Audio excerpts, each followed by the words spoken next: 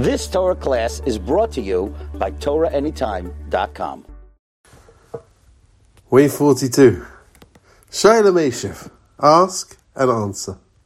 Why is this one of the ways of acquiring Torah? I hear you ask. And the answer is because this is exactly the way that Torah is transmitted. That a great educator stimulates with a question. If you can create a sense of ownership of the problem, an awareness that there's something doesn't fit, something isn't quite right, then the answer becomes all the more meaningful. But it's got to be that you ask questions in a way that really stimulates thought processes, that encourages clarity of thought.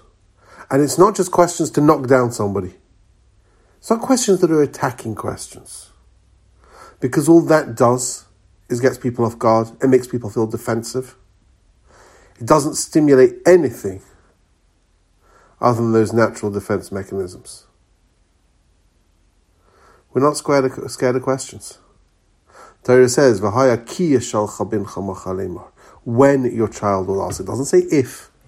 It's when. The whole way that we learn is derech she'ela u'tshuva. All of Seder night. We do different things, strange things, unusual things, in order to stimulate those questions. In fact, the Chasam Sofer talks about the fact that HaKadosh Baruch Hu will sometimes be mamtzi kushos, will give a tzaddik questions, in order for them to be ma'amik, to deepen their learning, to be able to understand more.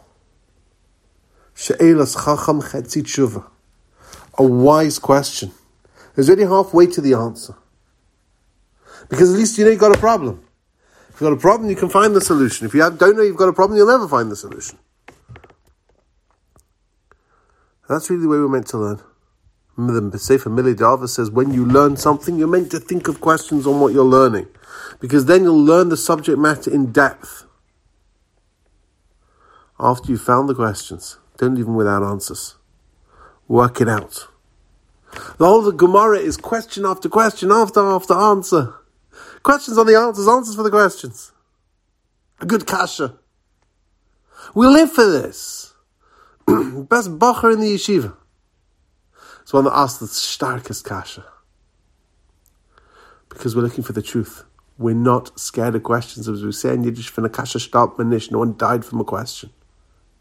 We encourage it because we believe we have the emes. And therefore we're not scared of questions.